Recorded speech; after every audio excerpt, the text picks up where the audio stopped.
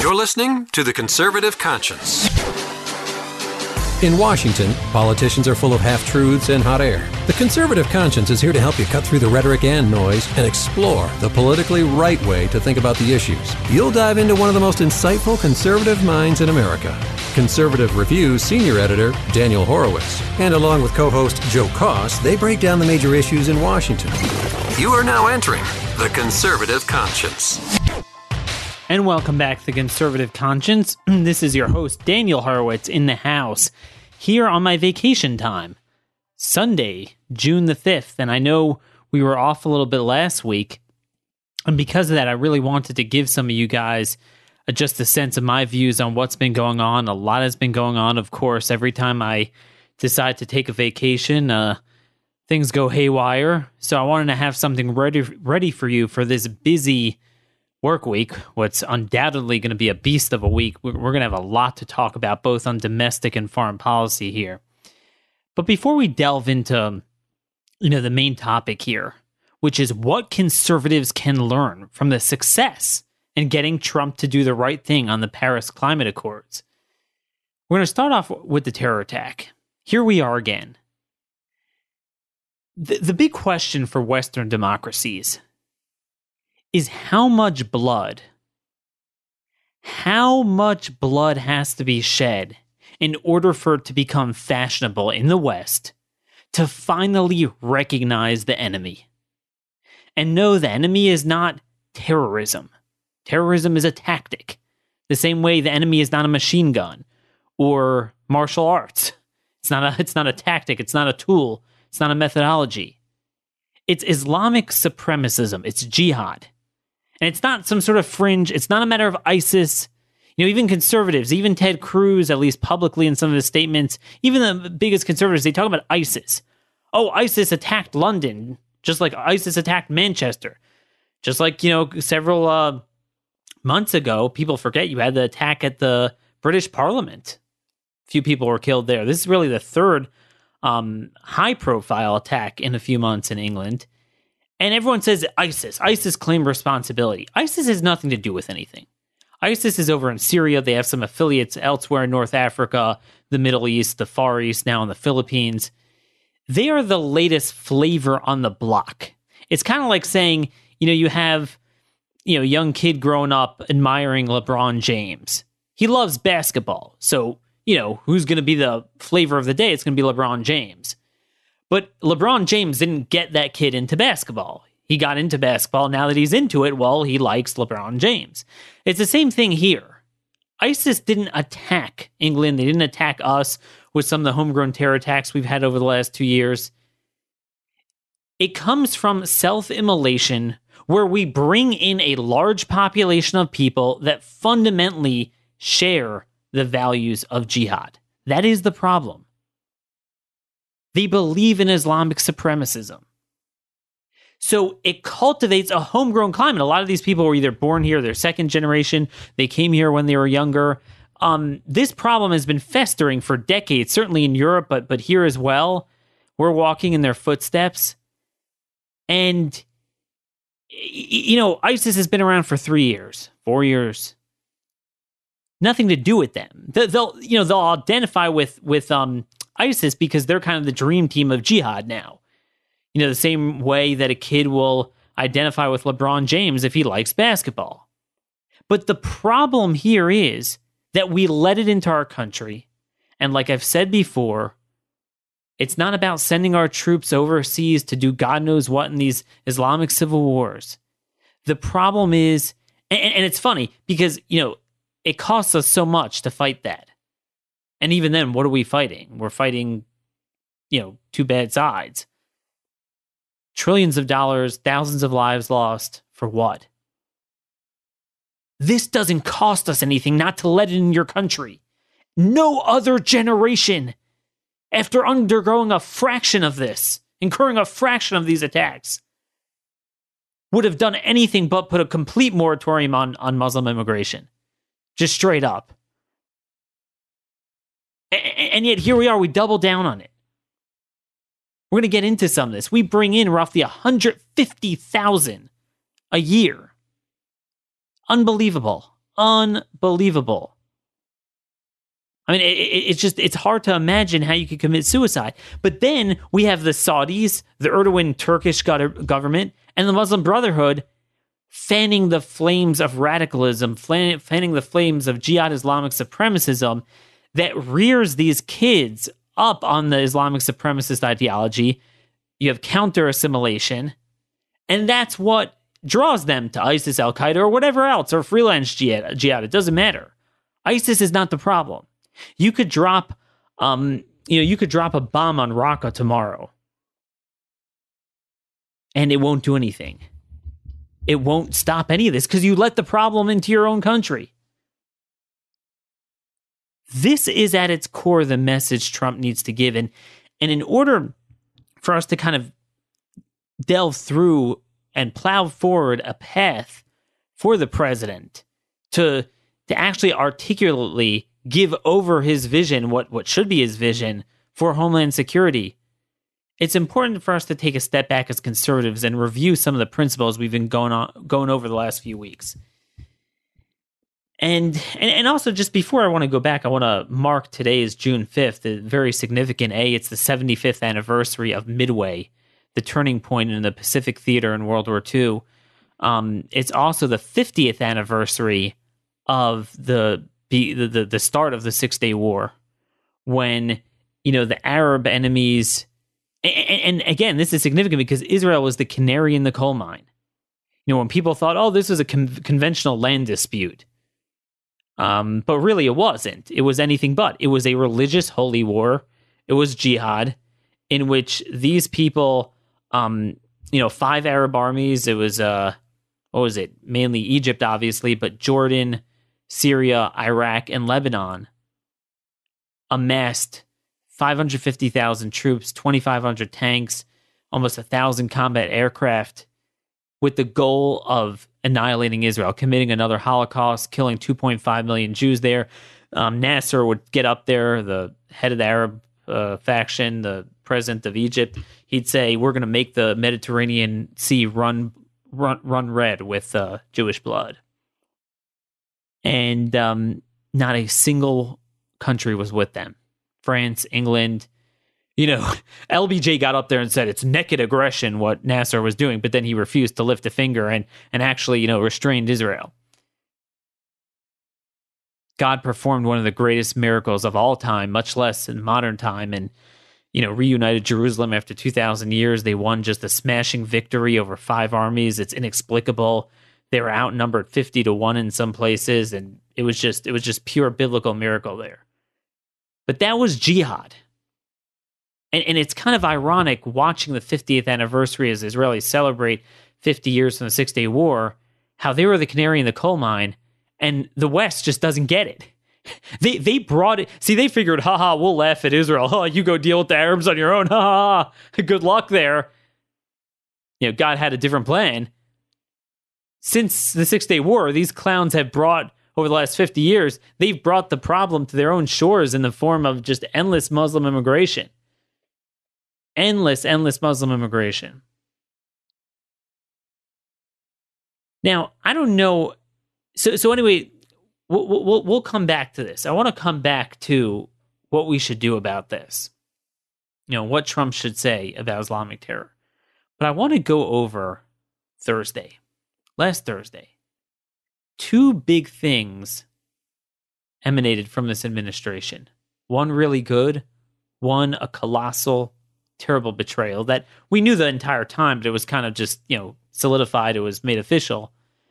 And, obviously conservatives are really praising Trump about the good thing. You don't hear much about the bad thing.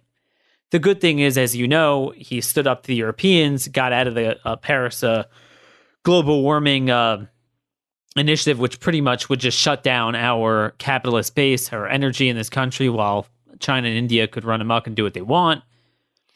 And he was very on message. And that was the first time in weeks I was actually proud of the president, where we could actually defend him against the media on something of substance that we believe in. And we gave him props for that. But something else happened as well. Something else happened on that day. And no one else other than Mark Levin was willing to talk about it. That was the day the State Department came out with their statement, and they said, "We are not moving the embassy to Jerusalem, the Israeli embassy to Jerusalem." And it's funny, tying in the 50th anniversary of the 6-Day War. I mean, that's a slap in the face. Refusing to recognize God's miracles, God's will, much less just prudence. The fact that Trump speaks with clarity about what's going on in Europe, and somehow he divorces that from the PLO and the Palestinians. Like, somehow the Palestinians are these saintly people and not the impetus and catalyst for jihad. Go figure that one out. But what was worse than him not moving the embassy is the rationale behind him not moving. I don't care so much about where the brick and mortar of our embassy is. It's the policy that it reflects. They don't want to move it because they want to promote the Clinton-Obama era peace process. In other words, kick Jews out of their land and create a racist Arab state, as if we don't have problems with even known stable states becoming unstable, but we're going to create the most violent, unstable place out of nothing. And nothing from conservatives, except for Mark Levin. And, my point is, I've said this before, Trump is not hard to figure out. He is a rudderless ship. He doesn't really have any principle or ideology. And I warned about this in the past. I said, this is what I warned about in the primary, why I didn't support him. I said, he's saying some good things, but I can guarantee you he doesn't believe in them strongly enough that without a lot of really good people around him, when you don't have a rudder, well, you go into the wind. And the gravitational pull, the inertia, is only in one direction in Washington, and it's the road to hell. Certainly not in our direction.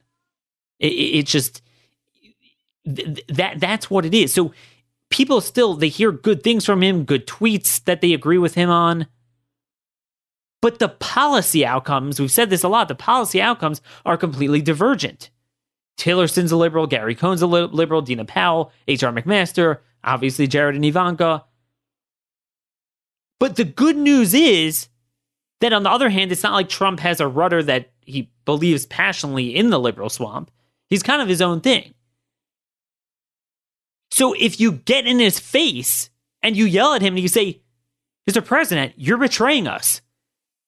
The good thing about Trump, everyone's like, Daniel, say something nice about the guy for once. Well, I'll say something nice. He is sensitive to conservative criticism. He watches it. He listens. I can tell you he does listen to certain radio shows, certainly TV. He's very sensitive to what some conservatives say about him. I can't do this alone. But if other people would join me, it would change. And that's what the Paris Climate Initiative demonstrates.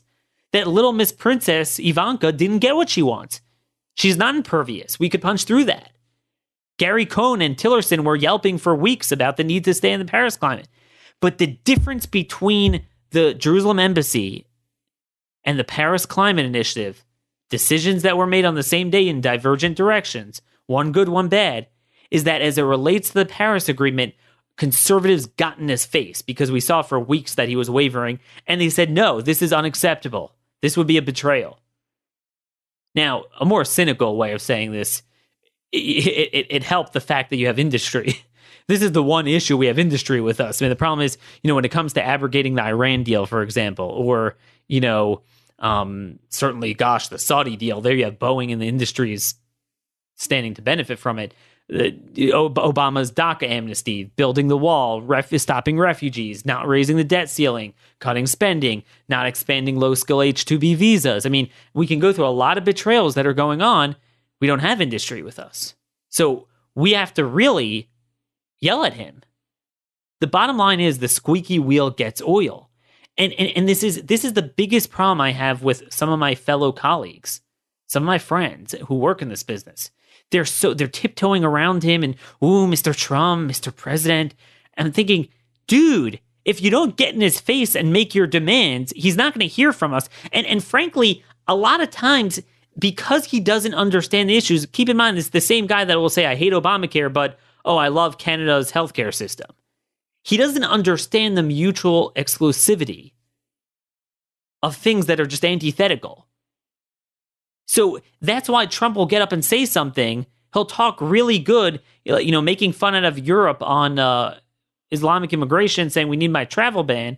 But then his own State Department is doubling refugee resettlement, and they plan on taking in, by the way, remember those Australian the asylees that even the liberal Australians didn't want to keep, and they put them in an offshore facility. Obama agreed to take them in, but it didn't come to fruition by the time he left office. Trump could end that. He's not. We could get in his face. And by the way, when Obama was doing it, Trump tweeted out what a stupid thing it is to do. He doesn't, either he's not on top of it, he doesn't realize it, he doesn't feel strongly enough to fight for it. There's too many liberals around him. You got to recognize that. Stop taking it personal. Everything's viewed in the prism of, are you against Trump or are you for Trump? Actually, some of us have deeper principles and intellect than that. We're for what we believed in long before Trump. We're for our things. When it coincides with Trump, more power to him. When he wavers, let's give him a path and demand that he follow it. And when he betrays us, let's get in his face and say, you're betraying us. We need to take this to the next level and make demands. And you know what? I think on a number of issues, but not everything, he'll listen to us. But only if you ask for it. We're our best advocates. We are our only advocates. I guarantee you, if you would have outrage from Rush and Sean, they were yelping about how Obama treated Israel for weeks. If they would do the same thing now, I think he'd change. This is all coming from the liberals around him. I know that for a fact. I can't disclose conversations I've had with individual conservative members of Congress, but they've talked with administration people. And it's coming from them. But again, Trump hired these people. Trump goes along with them. So don't treat him with kid gloves. You have to demand that he don't listen to them and eventually fire them. That's the lesson from the Paris Climate Agreement. That it doesn't have to be this way. We don't have to have betrayal after betrayal. We can make our demands, and we should make our demands. And that leads us to the path forward, what we should be demanding of Trump, post-Manchester, post-London attacks. This is the best time to have his own administrative battle of Midway, so to speak, change directions and regain momentum of his administration. I've always said that I feel, even putting aside fiscal and economic policy, unemployment rate is coming down. I think he could stake his presidency out on national security and homeland security. I will be the man to keep America safe. I will be the man to bend the trajectory, the president that ensures we do not walk in the footsteps of Europe. You get up there, give a national televised address.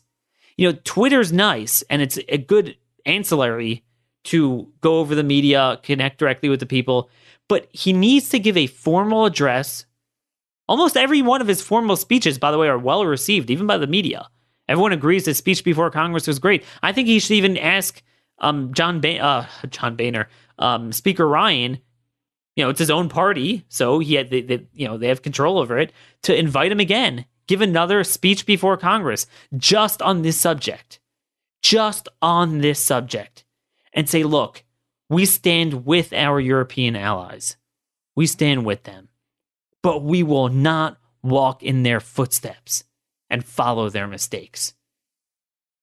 We're going to focus on assimilating those Muslim immigrants already here, those who want to be patriots. We're going to end the influence of the Muslim Brotherhood and those that spew hatred towards Americans. And in order to do that, we need to slow down the pace. It's pure common sense. You speak to the common sense of the American people, and then you speak to the common sense about the courts. So here are some bullet points that the president needs to do and he needs to advocate for. Number one on the list is obviously the wall. I mean, that was the seminal promise of this campaign, this presidency, and they flubbed. They funded refugee resettlement. They funded everything the Democrats wanted in the budget, and they did not fund the wall. He needs to get up there and demand that the Republican Congress bring to the floor a supplemental spending bill that funds the wall, pays for it in all sorts of ways. Cruz has the El Chapo Act, which would freeze the assets of the drug cartels. You cut off refundable tax credits for illegal aliens, remittances. There's a lot of good ways of doing it that are very popular, that would really speak to the majority of the American people. And you get up there and you give data. You sound intelligent. He's capable of doing this. Stephen Miller is capable of writing such a speech. And by the way, he should bypass the media. If you want, do a Facebook Live. I mean, my buddies here at CR do Facebook Lives all the time. They say they do really well. I mean, he has the biggest Facebook and social media accounts around. And the media, anyway, would be forced to cover it. They go wherever he wants to go. And that's the thing. Why should Trump have the need to respond to everything they do? He should create his own issues and make them respond to him. So talk about the wall. Talk about the fact that he just came back on a trip from Saudi Arabia, Israel, and the Vatican. All three countries have border walls, and the success, show the data, show the success from San Diego and Yuma and from Israel. And by the way, the Eastern European countries now doing it, unlike the Western European countries, to block the stem of refugees. Talk about how U.S. Southern Command, even under the Obama administration last year, noted that there were 31,000 individuals from the Middle East that were caught coming over our southern border in the first 10 months of the last fiscal year. And those are the people they caught. They said in that report there were dozens, not dozens, tens of thousands more that weren't caught. And this is not incidental. There's an entire cartel being set up from Greece to Latin America. Just like you had the coyotes and smugglers for Latin Americans, you have it for the Middle East now. Talk about exit entry and how it's been on the books for since 1996, much like the border wall, and hasn't been funded, hasn't been implemented. This is something Chuck Schumer and the Democrats said they supported. We don't even know. How do you have immigration at a time like this when you can't even track visa overstays? Quote the DHS report from last month that noted just 1% of all visa overstays are even caught. How do you have an immigration system where you don't have exit entry tracking who comes and who goes? And this is the law of the land that already is. I mean, I would just say he should advocate that they pass it to just reaffirm it. And by the way, he needs to make that case that the wall is not some new scary Trump boondoggle. It's the law of the land since 2006, just hasn't been funded. I mean, we live in a time where people are used to reality TV. So, you don't have to speak like a typical politician. I mean, I thought that was his whole brand there. Get up there and lay out the case. Make it.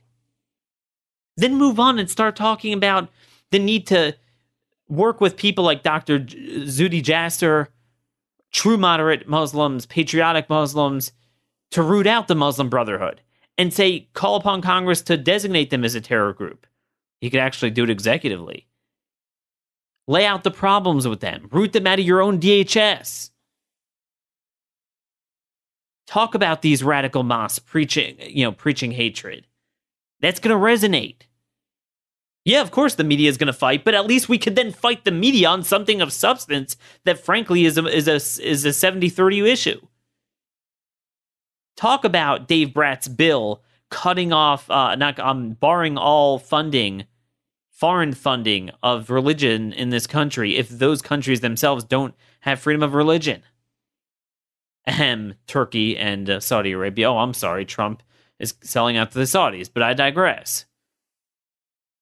Talk about the Taylor Force Act, and this is something we're going to be talking about a lot in the coming days, where this is very important. We've talked about this a lot, and again, on the 50th anniversary of the Six-Day War, the Palestinians, so-called Palestinians, there's no such thing as an Arab Palestinian, they are the catalysts of modern-day jihad. And not just, I mean, it's funny, you want to talk about terrorism, and terrorism's a tactic. It's not the problem. The problem is Islamic supremacists. But they have catalyzed the tactics. Suicide bombings were invented by the PLO. Vehicular jihad started a few years ago in Israel.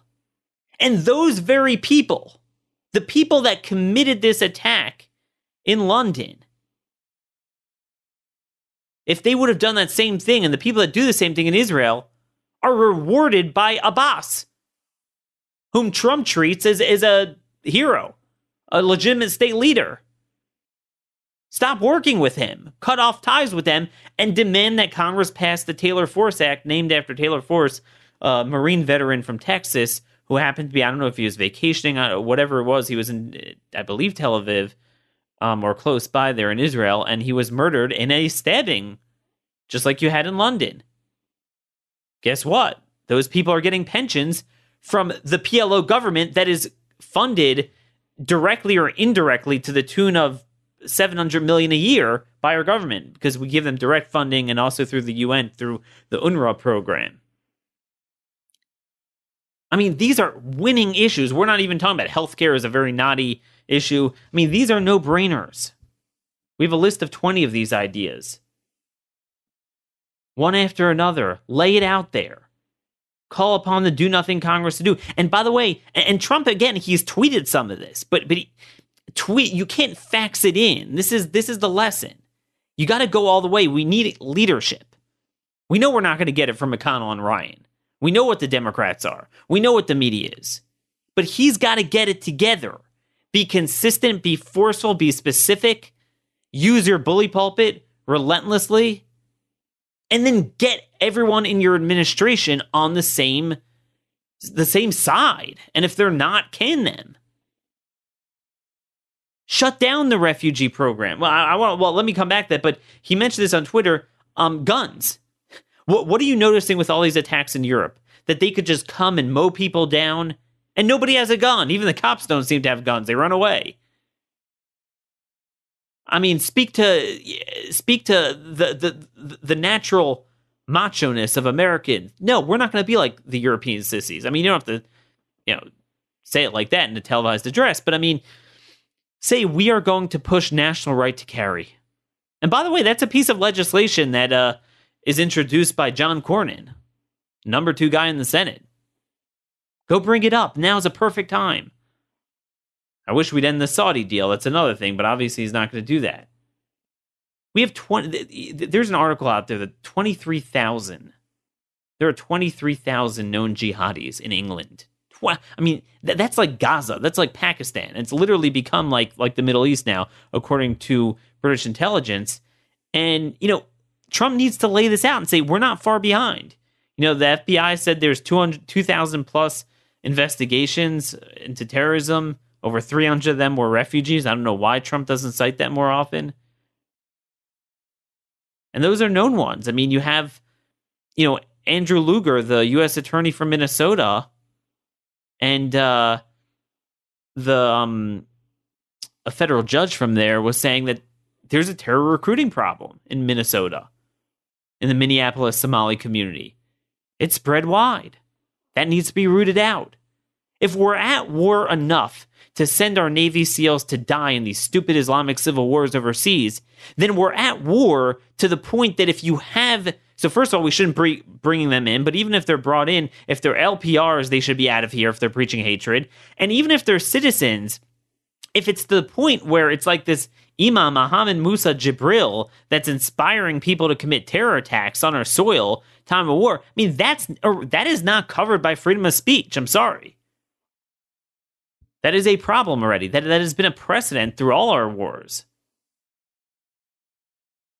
This is a no-brainer. He needs to lay out this case. And as far as refugees, I mean, it's hard for... I'm glad he's going on Twitter complaining about the courts and, the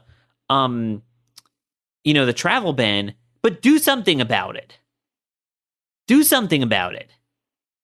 Demand from Congress that they defund refugee resettlement. Instead, Trump's own State Department is gratuitously listening, not just listening to the courts, but being over-deferential and bringing in 1,600 a week. There's no reason for that. Is he aware of it? Oh, whoops, conservatives haven't brought it to his attention like they did the Paris climate, like we started out with on this podcast. We need to get in his face, and I'm going to be laying this out in an article, all these bullet points. And then finally, he needs to talk about judicial reform. You don't have to get scholarly. He doesn't have to mention my book, although that would be great to have a plug for Stolen Sovereignty. But I think the American people are mature enough for a dialogue. Say, wait a minute.